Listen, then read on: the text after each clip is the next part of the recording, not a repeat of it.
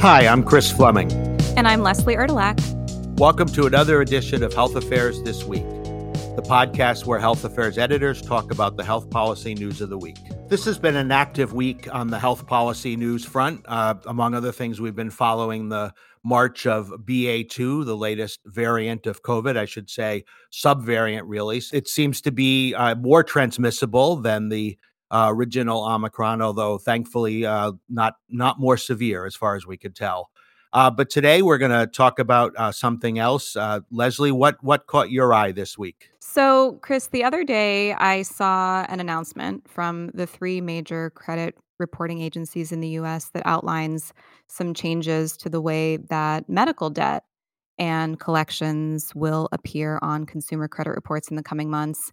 And I think it's important to talk about because a lot of people are trying to figure out how to deal with the stress and the financial burden of delinquent medical debt. And it's a big problem. It can affect anyone really, even people with insurance, despite this perception that their coverage is going to keep them shielded from those high medical costs. And, just to sort of contextualize the issue before we get into it, the reality is for a lot of different reasons, unpaid medical bills sometimes get sent to third-party collection agencies.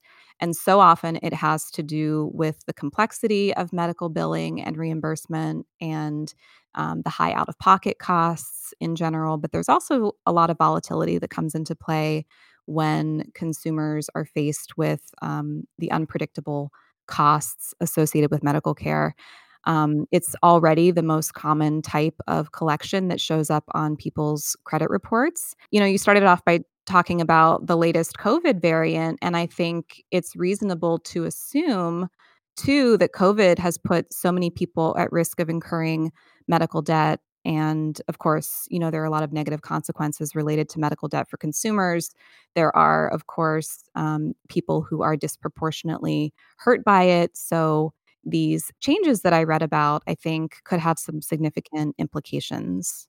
Well, it may say something about the complexity and awkwardness for consumers of our health policy system that a major change in health policy will come about from the consumer credit agencies. Right. What kind of changes can we expect to see? There are three big changes. Number one, starting in July of this year, if you have medical debt that went to collections and you paid it off, it will no longer be included on your credit report. Number two, the grace period before unpaid medical debt shows up as a collection on your report is being extended. So now it's 1 year up from 6 months, with the idea being that you'll have more time to work with your insurance company or work directly with your healthcare provider to sort of come up with a plan for addressing that debt before it gets reported. And then finally, number three is that beginning next year, medical collection debts under $500 will not be reported. And so, these changes aren't going to eliminate medical debt or relieve you of your responsibility to pay it. But altogether, because of these changes that were just announced, some consumers are probably going to see an improvement in their credit profiles and potentially some improvement in their overall financial health. Well, that sounds good. What prompted the credit reporting agencies to make these changes? So the agencies themselves are saying that they came to this decision after, 2 years of living through COVID and sort of all of the pandemic era unemployment and the economic uncertainty, alongside sort of a detailed review of the prevalence of medical debt that's showing up on people's credit reports.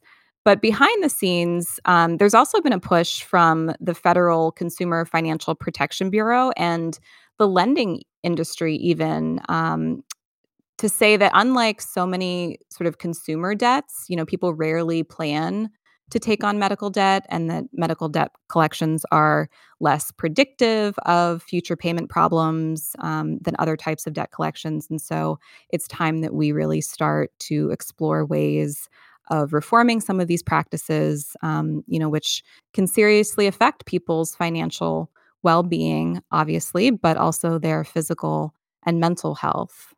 Well, and just to follow up on that, and you talked a little bit about this earlier, but maybe you could expand a little on some of these adverse effects that we see from medical debt, and particularly then maybe talk a little bit about what some of the specific health impacts are.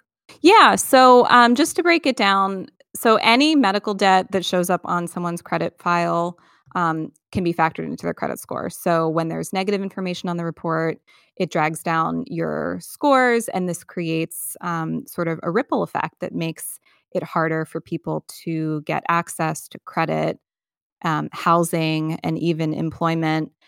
And I wanna just go a little bit deeper and, when you look at this from sort of an equity perspective and when we talk about population disparities, even though people from all different demographic groups can and do carry medical debt, like I said before, it disproportionately hurts people who are already facing financial exclusion, because of discriminatory policies and then kind of the persistent effects of these policies that created this racial wealth gap that leaves Black and Hispanic households predominantly with less wealth and less resources to resolve their debt. So it's really this chronic, generational form of financial trauma that I think is so damaging. And then when you add in medical debt, it creates this really vicious cycle. And Leslie, in addition to those kind of adverse impacts that you talked about for medical debt, there are some specific health impacts that that kind of debt can have, right? Yeah, so there's a body of research showing that medical debt is linked to, a variety of poor physical and mental health outcomes.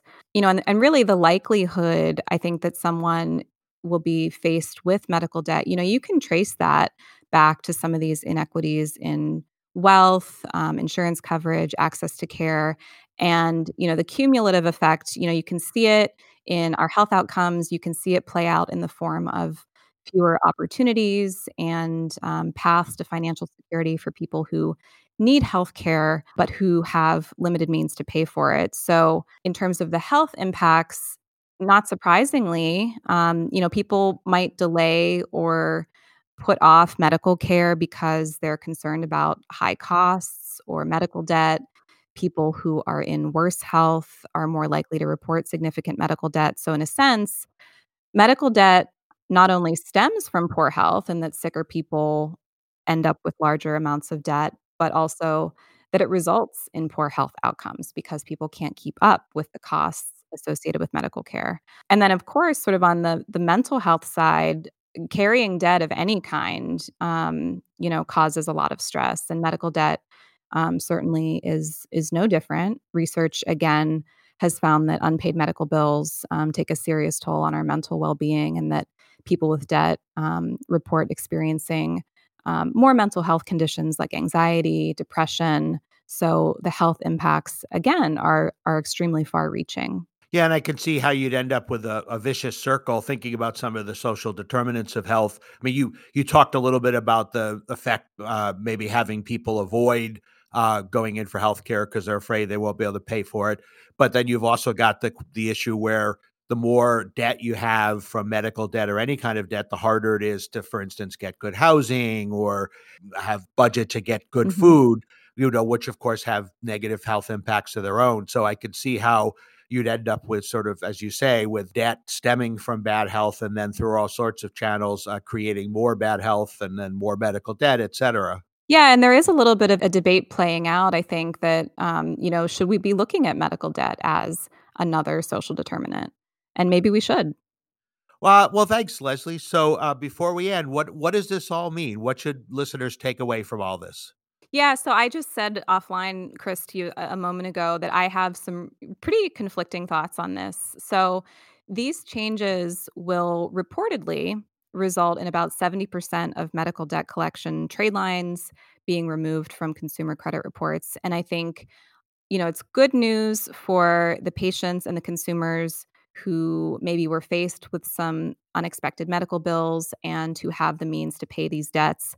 It helps a lot of otherwise, qualified borrowers whose credit scores took a hit because of a collection. But personally, I think this doesn't seem to do a whole lot for people who can't afford their medical bills and who have medical debts that they cannot pay. And these are policy changes, but they don't address anything having to do with how and why people are accumulating medical debt in the first place. And we talked earlier, just about some of the complexity of medical billing practices and reimbursement and how insurance companies handle claims. But there's also just a lot of financial toxicity in the healthcare system. Well, thanks, Leslie. And can you maybe one interesting aspect of this is something we did an episode on a while back, which is the No Surprises Act and the protections that offers against surprise billing. Is there any sort of positive interaction that might happen between those protections and these changes that might maybe sort of boost the impact, but the beneficial impact to consumers from the two of them combined? Yeah, I think if there's one promising development, it would be the new protections against surprise billing by out-of-network providers through the No Surprises Act, given the relationship, again, between those unanticipated medical bills and medical debt. So, all in all, I think this is being regarded as a positive but incremental and potentially unfinished step in protecting patients and consumers from medical debt. We'll see where it goes. And once again, we're back to the sort of age-old health policy debate about incremental change versus blowing up the system and starting with whether it's Medicare for all or HSAs. We're back to that. Brings us back to a familiar debate. Sure does. I think that's a good place to end for this week. Leslie, thanks for joining me. It's been a lot of fun. Thanks, Chris. And thanks, of course, to our listeners. And I'd like to remind you, if you like what you hear, please subscribe wherever you get your podcast. And thanks again. We'll see you next week.